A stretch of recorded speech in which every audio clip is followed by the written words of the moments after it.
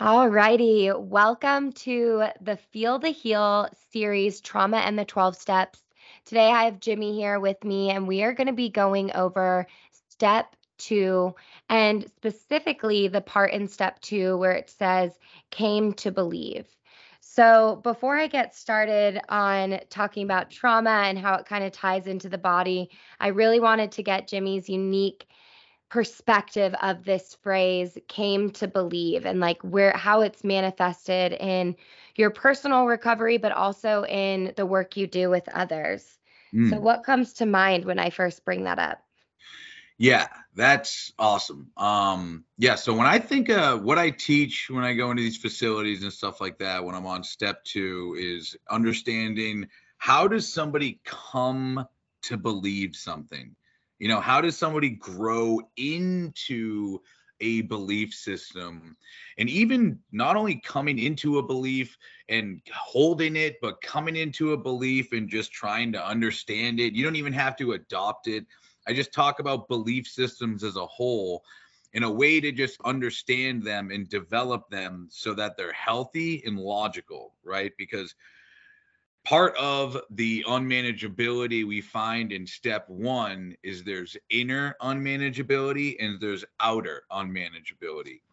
The inner unmanageability we have are unhealthy and untrue belief systems about the world we live in, the people in our lives, and ourselves. Now, these unhealthy and untrue belief systems, you're talking about a whole system of beliefs that just stems to one major belief. Okay. How does somebody come into believing these things? And I always start by saying the way we came into believing that drugs and alcohol and this trauma response, whatever you want to call it, is good for us is the same method we're going to use to get out of it. All right. So I basically say, how do I come to believe?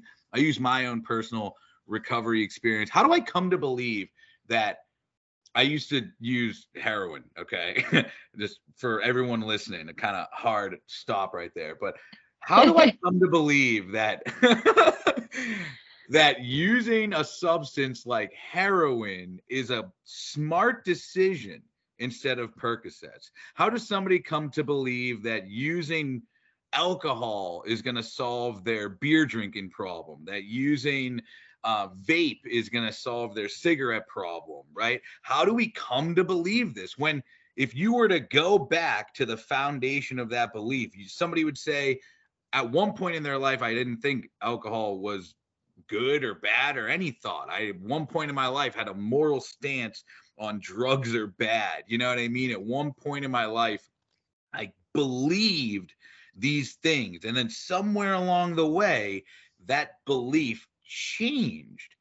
And I became a little bit more curious and a little bit more interested. And this is where I get into the idea of step two being a research project on the solution. Okay. So it's basically like, how do I come to believe something new, even if at one point I had a belief about it? And the way that I believe people come to do this is by experience and education. They usually will come in. Now, believing something, to believe something means to accept something as true.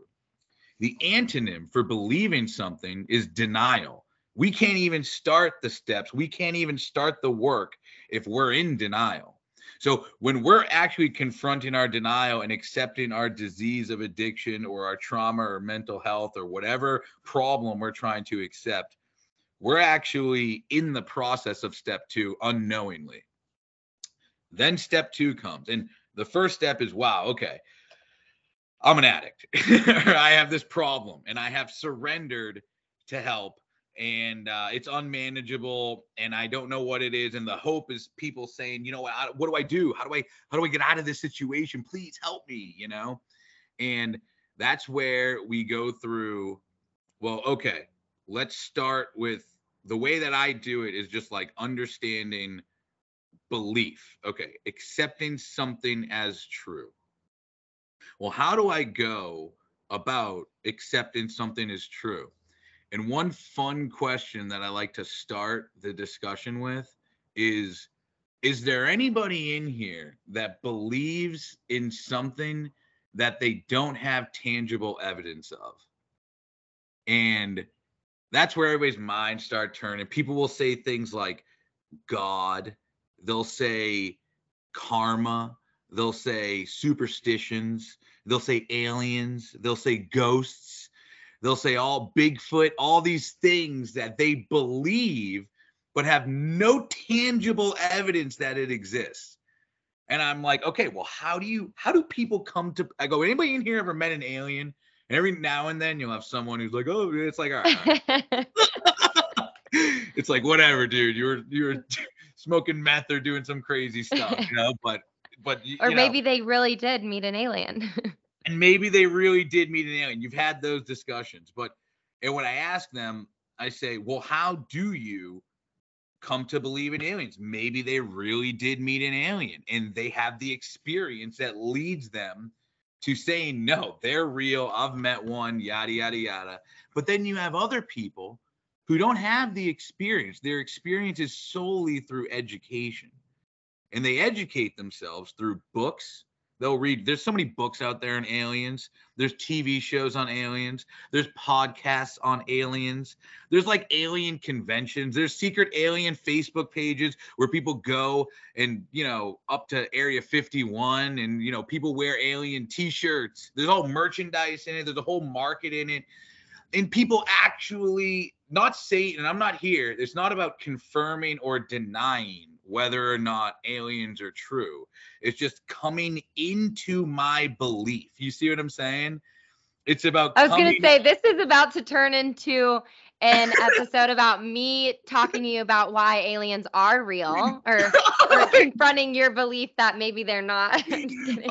Yeah. And but no, I see what you're saying here. It's about coming to believe in something that, in a larger perspective is maybe not something that we can actually prove through tangible, like the way that I'm like, okay, I can believe that I have an ear because look, there's my ear right here. I can show it to you. Like we don't have that type of evidence. Mm-hmm. But then it goes, sometimes I'll bring it even deeper, right? And I'll say, well, how do you even know you have an ear? You know? Like, how does one know they have an ear? How does one know that they're actually experiencing that? Like, how do you know you're actually experiencing anger? What if you're experiencing another emotion? How do you come to believe that you're experiencing, resentment? What if you're just for someone else? What if you're just experiencing it towards yourself? And if you're not willing to entertain the idea and just be open-minded, then we're going to remain closed-minded. And there is going to be no opportunity for understanding kind of like other people, understanding the world, and understanding possibilities within myself even. And that's where the powers greater than ourselves come into play, because I need to come to believe that something can fix this problem. And a lot of people believe that nothing can fix their problem because they've tried everything and everything didn't work and this and that. And it's a whole, and then here comes the system, right? So it's like, okay, well, why didn't it work? Maybe I believed I was giving it 100% and I actually wasn't. Maybe I believed that I was able, this is a common one you'll see. Maybe I believed I was able to get into a relationship in early recovery and I wasn't fit to. You see what I'm saying? And, when people go back and think about how the state of mind that they were so confident in was a lie, that's a little shaky and a little scary. So, but it's that is understanding and learning anything, and this specific part when it comes to addiction and mental health with coming to believe is specifically coming to believe that there is a solution. There is a power greater than myself that can help me reach, I call this my higher power. Okay. So not, I mean, you can use it in like a God sense if you want, but I like to think of it as a higher power. The power greater than myself gives me an ability to reach my higher power, to reach my higher potential, and be the person that I'm meant to be and make the right decisions. So, Yeah, I love that. I mean, what you're saying, I like how you use the word solution because it's a little bit more digestible. And when you're coming with these questions to people about this like critical thinking, the other thing that came to mind is like the question, what if what I think is the problem is actually not the problem? So with mental health or like trauma specifically, and we actually learned this in the 12 steps with our addiction too, like the alcohol, the heroin, the stuff, yeah, that created powerlessness and unmanageability, but that wasn't actually the overall problem. There were many roots and there were many belief systems. There were many ingrained beliefs about ourselves, about the world about around us that were flawed, or mhm. that were not, let's say maybe they worked for us at one point, but they're not working anymore. And they're actually creating this unmanageability and this powerlessness, which, to circle back a little bit, step one, it does talk about that, the powerlessness and the unmanageability. And, you were talking about like the information gathering. That's the first part is like to witness the reality that we're in by gathering information and gathering facts about ourselves and our circumstance. And Mhm. so that's what we do with addiction, and that's also what we do with trauma is we bring a language, which we did in, which I did in the previous episodes of what is addiction, or in this case, what is trauma? What does that actually mean on a physiological level for myself? And once you start getting these facts, you start go you I think it allows for that coming to believe, because the very nature of trauma and addiction is it closes us in. It isolates us away from the world. It constricts us. And with that, it creates the delusion and the belief that we're alone and Mm. that we're the only ones experiencing this level of hopelessness and unmanageability. And once we get to that first step where we can start getting a language and information about this experience, then it almost allows us to be curious, which is a fundamental principle and quality to healing trauma is curiosity. Could there be a solution, a higher power, or maybe it's just energetically this big mass of modalities and tools that are actually going to help me move out of this experience and into a new one? Mm. And, from the perspective of healing trauma, when you go into the therapeutic approach, we oftentimes there's the top down, which is you go to CBT, cognitive behavioral therapy, and you start addressing our thoughts, what you know about yourself. So it's that critical thinking. But the thing is, like you mentioned, these belief systems that we have, they're not just what we know of ourselves. They're deep rooted, deep seated, subconscious beliefs that dwell below our level of consciousness. And that's exactly what trauma is. Like Mhm. most of the trauma that's actually guiding our life, most of our survival mechanisms are dwelling below our level of consciousness. And so some of those things we're not even going to connect with until we start having an experience of self. But Mm. coming to believe, it's about, okay, wow, what these people are saying, what I'm witnessing in myself and what they're telling me about my circumstance is maybe it's true. Maybe it's true that I could actually have a new experience. Mm. And then circling back to the question of what if the problem I think I have isn't actually the problem? And the reason I bring that up in the context of trauma is because people come in thinking, if I just get rid of this panic, if I just get rid of my outbursts, if I just get rid of my depression, and they think all of these mental health or symptoms of trauma are the problem. And so they're shaming and condemning this thing that actually was a mechanism that protected them and worked for them for a period of time. And that's Mm-hmm. the same thing with the addict. As long as you shame yourself for using, it's going to be really hard to get out of that mechanism of survival, which, using substances is just a survival mechanism that at one point in time, it makes sense, we used that as a mechanism because at one point in time it worked for us and it gave us this relief, and so we came to believe that that was something that worked for us, and then we had to, like, I love how you said the same way we started to come into that, those survival mechanisms, is the same way we're going to come out of it. Mm-hmm. And with trauma, it's believing, okay, maybe my panic's not the problem. Maybe the way I'm relating to it is.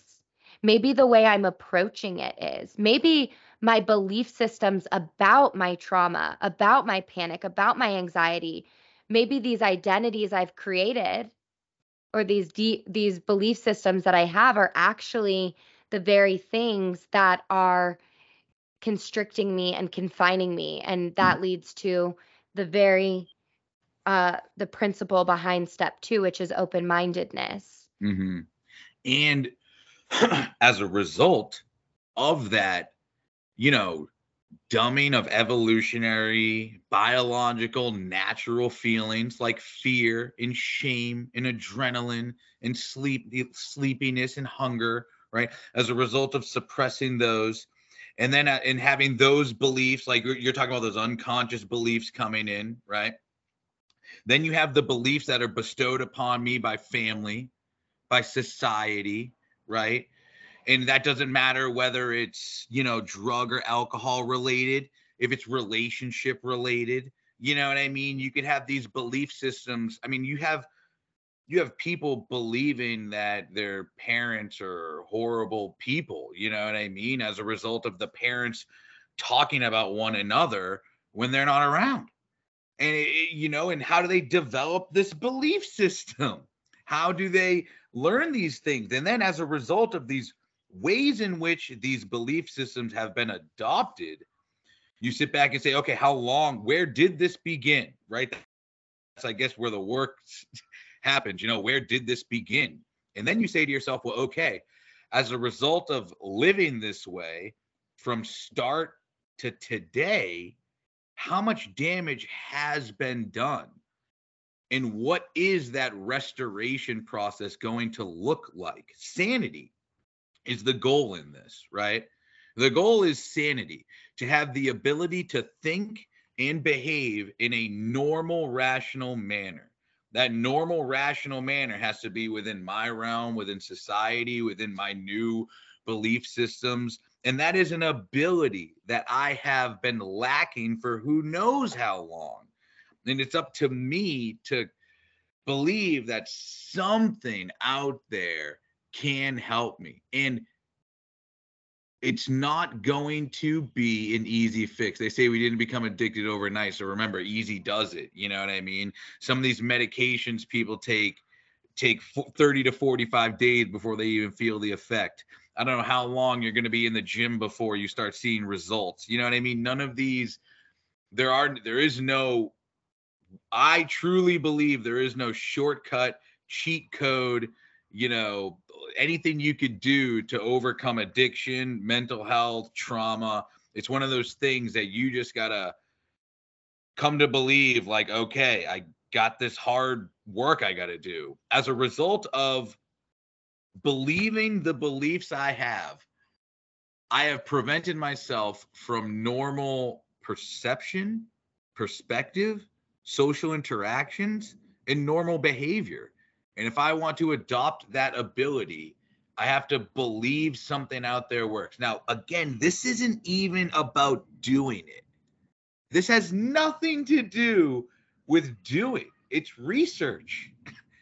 I don't even have to do the project. I think that the best tool that someone could learn in this stage is asking as many questions as you can, like a skill, like critical questioning, critical thinking. Like, how is a sponsor going to help me, bro?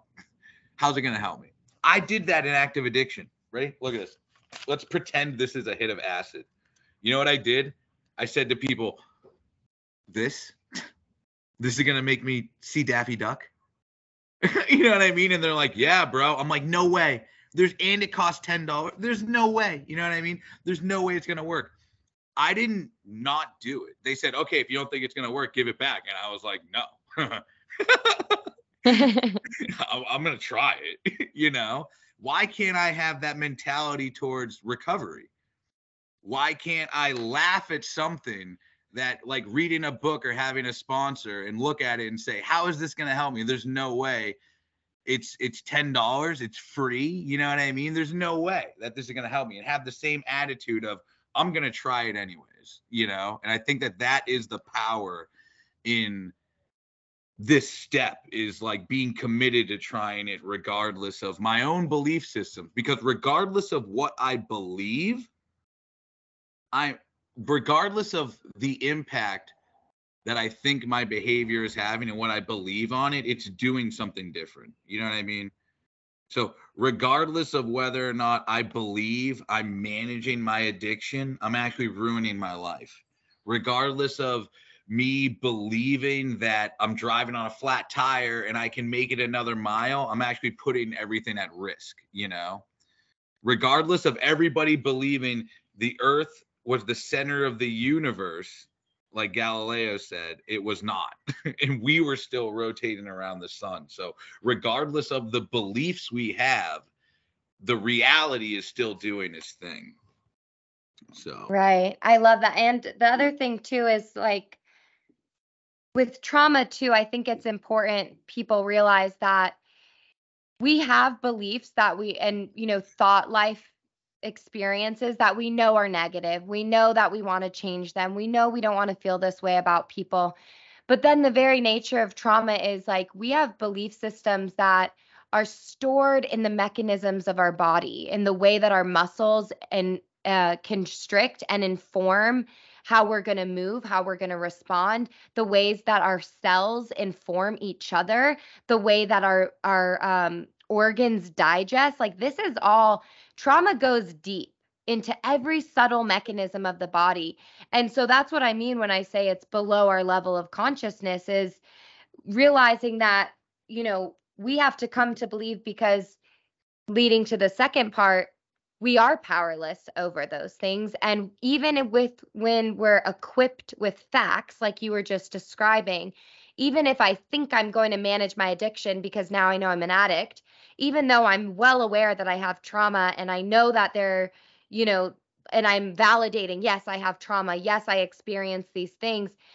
That's not going to heal it. And I like what you said about it's not about doing, because healing and recovery is about being restored to wellness and sanity. Actually, sanity in the I love that you started talking about it. That's why I was smiling, because I wanted to mention this part from the 12 and 12 book. It says sanity is defined as soundness of mind.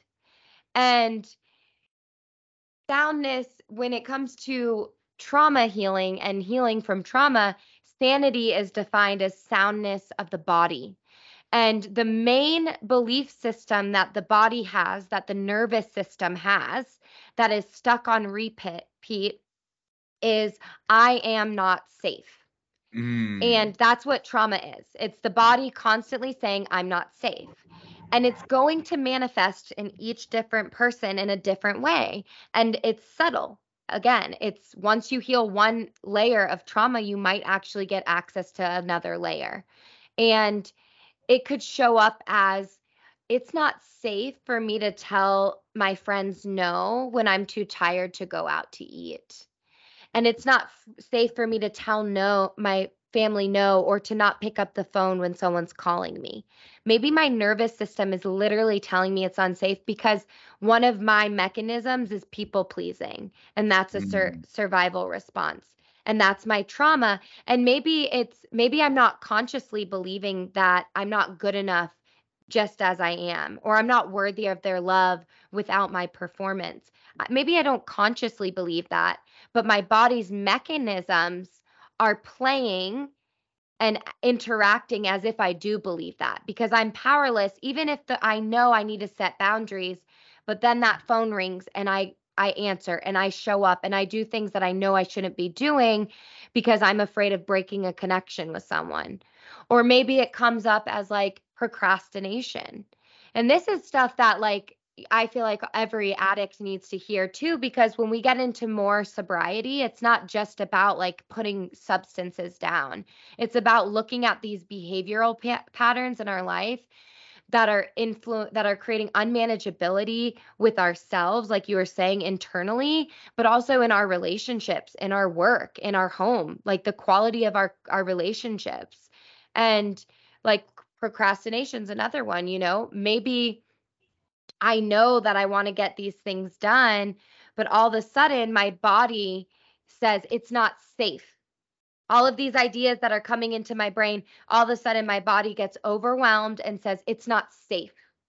It's too much. So now we're going to procrastinate and we're not going to get anything done, actually. Mm. And once you start realizing, because again, people come in and they're like, procrastination's the problem.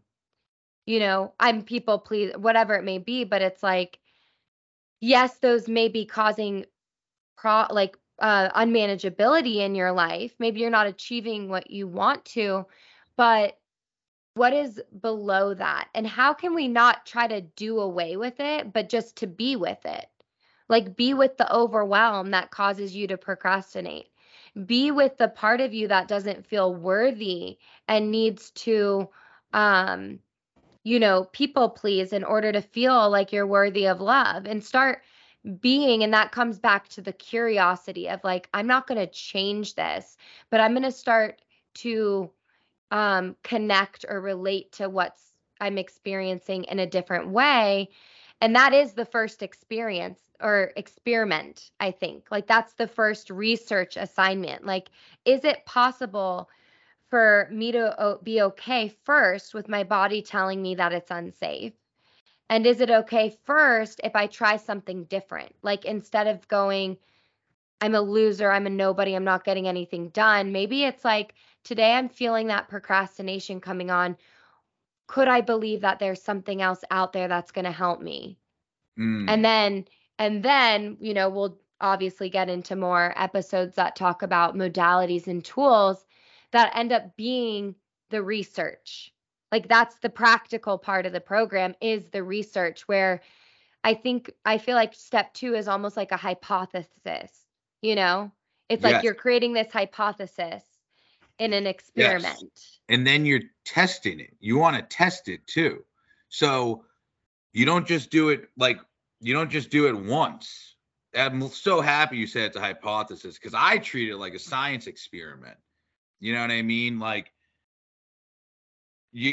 gravity, I never throw a pen and it just keeps going. You know what I mean? It always comes down. So, if I were to go around, don't just ask one person. Don't just Google it once. Don't just look it up once. You have to use multiple sources, multiple people. You have to spend time on. I always say to people, do you remember doing a research report in like middle or high school? Remember doing a research report? You remember what you did it on? No. I do. And a lot of people do. I remember I did one on Robert De Niro and I did one on Lebanon.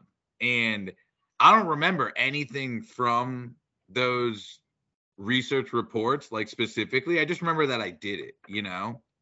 And I got an A on it and I passed and whatever. I mean, going back and looking at recovery, you know what I mean? It's like if someone's in detox or treatment, they're doing extensive research, and that is a serious life thing, and that serious life decision is on a foundation of a first step of, my health is unmanageable, my relationships are out of whack, my career's unmanageable. And keep in mind, like, just because it's a solution means there only has to be a problem.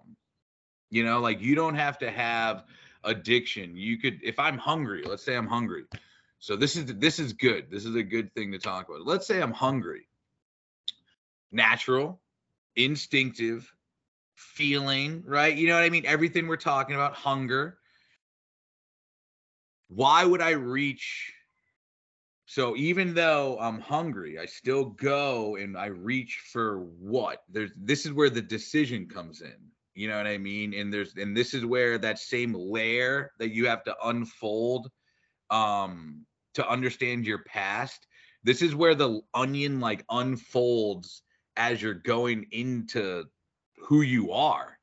Because you have to sit there and say, okay, well, I'm healthy. Like, this is a true story for me. I remember being like, all right, I'm healthy. So that means I'm going to eat Chick-fil-A instead of McDonald's. Right? And this is where, like, the addict thinking goes, okay, you're right. I'm an alcoholic. So I'm going to go from drinking every day to drinking on the weekends. And it's like, okay, we have to, love what you're trying to do there. You know what I mean? I think that that's awesome that you're trying to make changes. I just don't see that belief, that decision being a good one. And like, how do you get someone to understand this? And this is where third step comes in, is because maybe people are trying to get them to understand it. But third step means I have to turn my will and my life over to the care of God, God's will as I understand him, care of God, right? And if I am trying to do what I'm trying to do, like, let's say I go around and get all this research and I have two things. I have step one. This is what my addiction is. This is what the problem is, how bad the problem can be. This is step two. This is the solution. This is what my life could be like. No guarantee. That's the could. That's why they say could, because there's no guarantee it's going to work, but it could. And this might work. This is a guarantee, though. Step one, I mean, if I use, or if I don't fix my flat tire, if I don't get something to eat, these problems are guaranteed to happen or get worse. So it's like, okay, why would people not go with step two? Why would they not go with the solution? And that is self-will. And it's defined as the quality of obstinately doing what one wants in spite of the wishes or orders of others. And there's quality to that, right? And this is where I try to tie in. I like how we're tying. You can't really talk about 1, 2, and 3 without talking about all of them, And people who make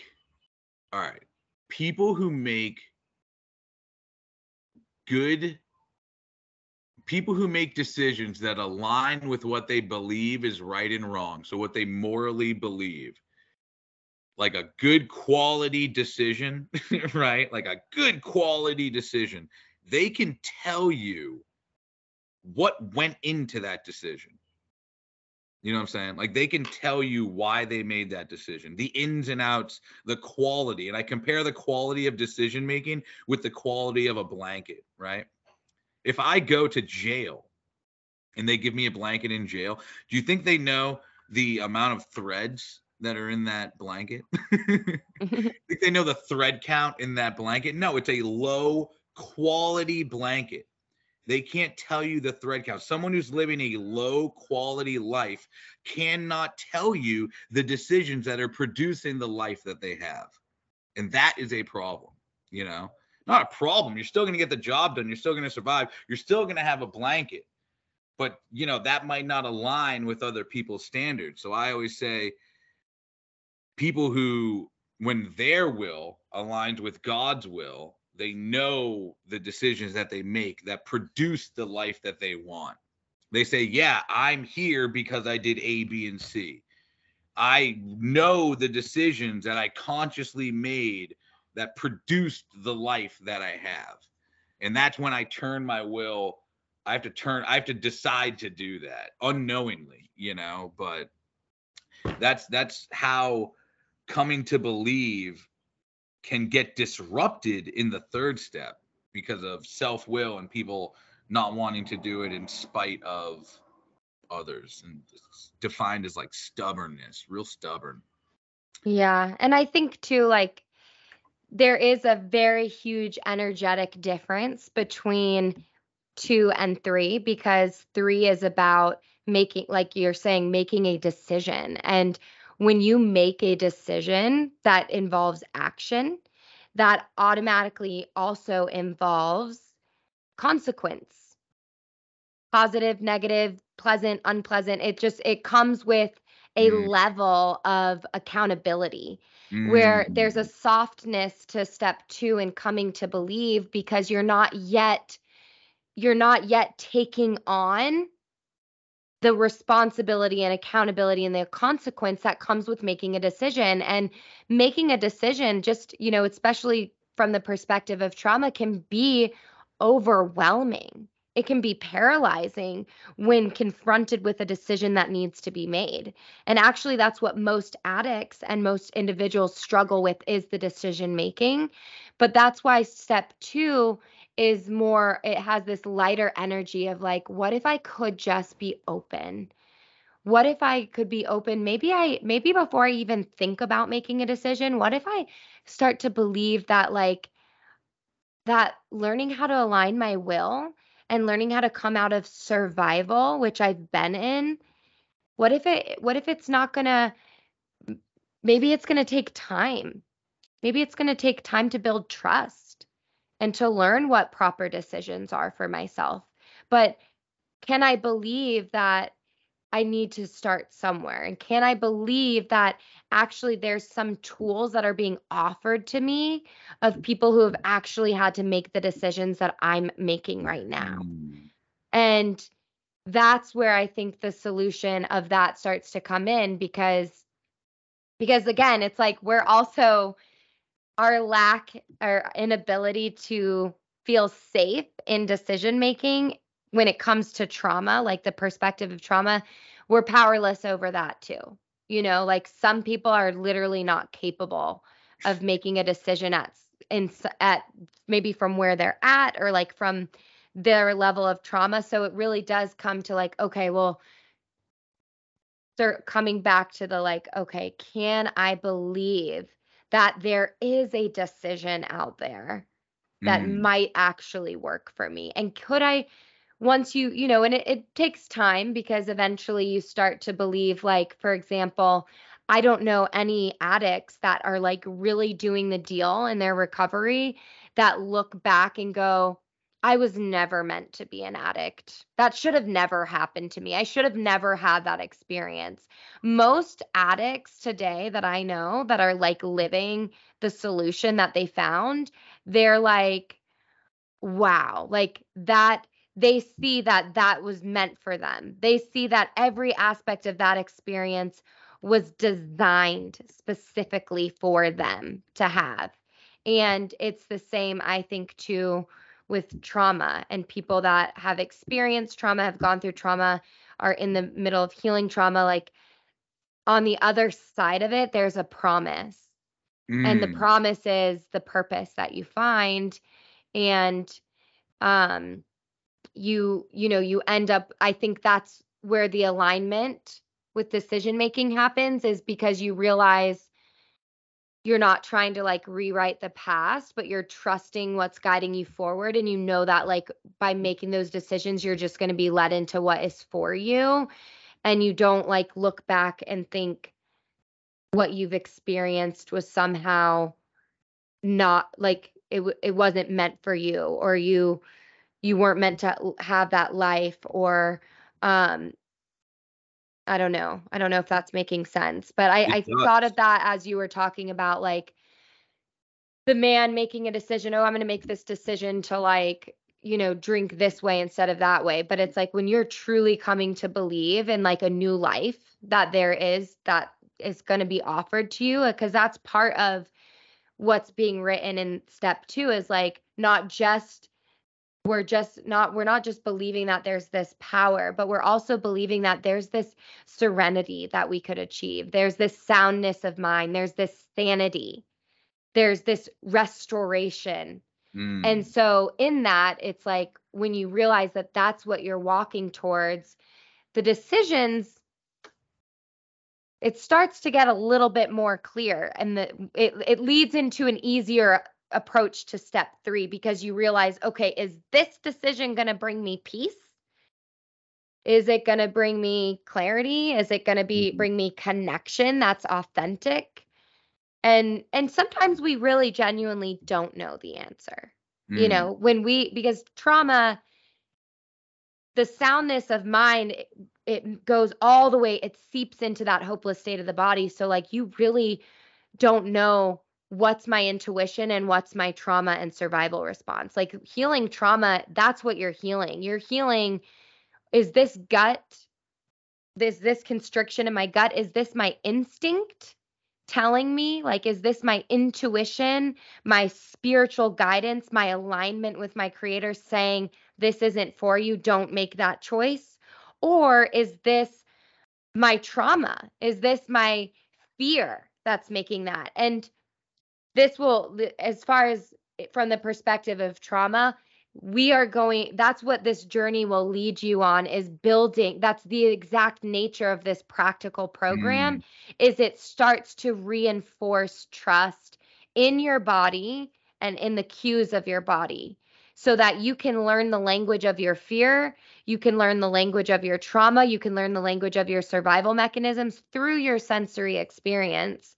But I love saying this, God consciousness becomes a working part of the mind as a promise in step 11, 10 or 11. But trauma, God consciousness becomes a working part of the body. That is a promise when you start to heal trauma, because you start to learn on a sensory level what's guiding you. And like truly, Mm. once you learn that, I feel like, and this has not, I mean, I'm going way past step 2 now at this point, but like once you learn this, I feel like, how could you not see our physicality as divine? Like Mhm. our physical form and every single cue in our body is of God. Like it Mm. is, that is like the most intense awakening that could happen in, I think, like, I don't know, maybe it's just because I resonate with the body and I'm like a body worker and stuff, but like I'm just like, dang, there is no conversation with self and spirit that is more profound to me, because Mm. like that is the essence of why we're here. Like Yes. we're spiritual beings having a human experience. Well, what is it to be human? It's to be physical, it's to be in the senses, you Mm. know?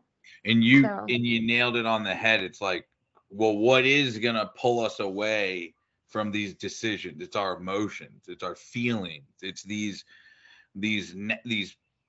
things we got going on, because that restoration process, like for my, I'll say my part of the restoration process, and any restoration process, there's a part of me that says this isn't working. You know what I mean? There's a part of me that wants to revert back to the comfort. You know what I mean? There's a part of me that doesn't want to remain in the discomfort and keep on doing the work, and thinking that like that goal that I was set out to get is just unattainable. And it's like not true. It is attainable. That relationship is possible with myself and my feelings and my emotions. Like once people learn what their fear feels like, and they envision and produce a safe outcome to like challenge that fear and work with it, it's it's like liberating. It's like a freedom that's lifted, that's been there this whole time. And there's some people that you can't educate that on. It goes back to like education and experience. There's some people who just have to experience it. And in order to experience it, we have to be able to feel emotions. And drugs and alcohol and trauma responses are emotions on demand. They're feelings on demand. It's like a remote control. I can remotely control my emotions, you know? And I see um in the restoration process, the tolerance towards the, we'll say, stimuli causing the feeling increases, so that I'm no longer scared of what I used to be scared of, because my tolerance towards that increases. But this is where we start to look at even deeper. This is where the onion peels even more, is that it's not like you overcome fear once and it's gone. It's not like you get sober and everything's done. It's not like you get a sponsor and the world is, butterflies and rainbows. It's like, once you get that, there's a next level of fear. And then once you get to that level, there's another level. And the more you can understand it, the better you can be at having the ability to like make good decisions, that are on a foundation of health and wellness and whatever is good for you as an individual. And I think that Yeah. when people step out of the when they make decisions on emotions rather than intelligence over an extended period of time, their morals around what is right and wrong gets distorted. So someone goes from thinking that alcohol is bad to thinking that stealing. No, I'll use stealing for example. Somebody may think that stealing is bad. They're like, stealing is bad. I morally believe that stealing is bad. Then they start stealing, and 10 years later, their morals have changed to, well, I think that stealing from a corporation is okay, but stealing from a mom and pop place is not. And that same thing can happen in recovery, where somebody could merely say, you know what, yeah, I guess I got to get sober, I got to like be in recovery. And then they could really strengthen and hone in on what actually gives them the feeling that they're in recovery. You know what I mean? Is it calling your sponsor, going to meetings, being with family, celebrating the freedoms that you get in recovery? I don't know, but that's how you start to that's how people lose their morals and begin to, I guess, get them back by honing in on their emotions. Which is interesting because if I think about it, like, because I am motivated by emotions. Like, I Mm-hmm. have to tend to my emotions before anything else. Like, that is I mean, if I wanted to be a weird astrology girl, like there's a placement in my astrology chart that validates this. But but I just know that that's true for me. And I think also that's probably why I am like a nerd for somatic work. Like I am just all about the body because emotions are of the body. They're physiological patterns of sensations. That's Mm. if you want to get really specific, that's what they are. And so I believe what you're saying as far as like, yeah, we have to act out of being rational. But then when you're talking about trauma, it's like we can't rationalize our survival mechanisms because they're literally physiological responses in our bodies. And so it's more about developing, and like you said, our tolerance gets increases when we start to work with those responses and tend to them by being with them. And that goes back to like, this isn't doing, it's applying the open mindedness and the curiosity principles to the body and to what's coming up, to the emotions, instead of acting on them. Acknowledge them, witness them, tend to Mm. them, be curious about them. And when you do that, like what you just said, you were like, you have to make decisions on intellect. And it's interesting because there's this saying that I love that's knowledge is of the mind and intelligence is of the heart. Mm. And I truly believe any recovering addict who is like really doing the deal, living in alignment with spirit, like they're heart led individuals, they're heart centered individuals, heart warriors, like warriors of the heart. And um, knowledge, it even says in our big book, like knowledge only gets us so far. Like we actually can't act on knowledge. We have to act on that intelligence, which is not just of the mind, it's of the whole system. And Hmm. so emotions are a part of that. But alignment comes in when the emotions align with our reasoning, and there's a full body and mind and spirit connection. But that's more step 3, I think. Um, but just for the sake of wrapping this up, because we could go on forever. Never. Yeah. And also, I feel like you need to come on for more of these episodes because, like, it's firing. Like, things Yeah, are it is. firing. Like, we just need to finish this series together, really. Yeah, for sure. Um, We could have kept on going. So. but yeah, so the last thing I want to say for the listeners about step 2, and because we were talking about the fear, just to like soften, just so people can soften and to kind of like be gentle with themselves with this. It's like the fear, addressing the fear, addressing the emotions, addressing the reactivity. We're going to get to that. That comes in these 12-step solution. But with step 2, and trauma, like the fear is there, the survival mechanisms are there. So all we're asking, is it possible to be with them and also invite in this new idea about them? We're not telling you get rid of them. We're not telling you you have to let go of this fear, because yeah, you're right. There's a reason your fear is there. It's been there for a long time and it wants to keep you safe.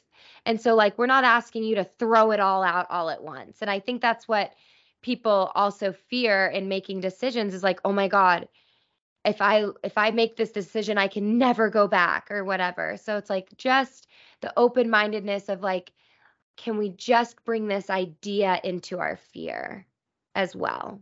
Hmm. So stay tuned, everybody. Did you want to have any final thoughts, Jimmy? Yeah, basically same idea of that. I would say just have fun.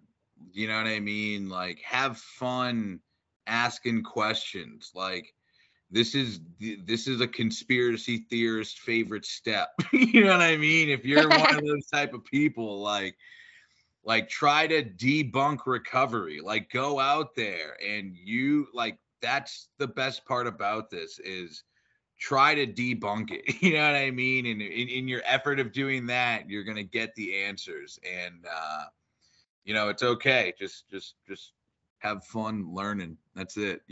That's all I gotta say. Have fun learning.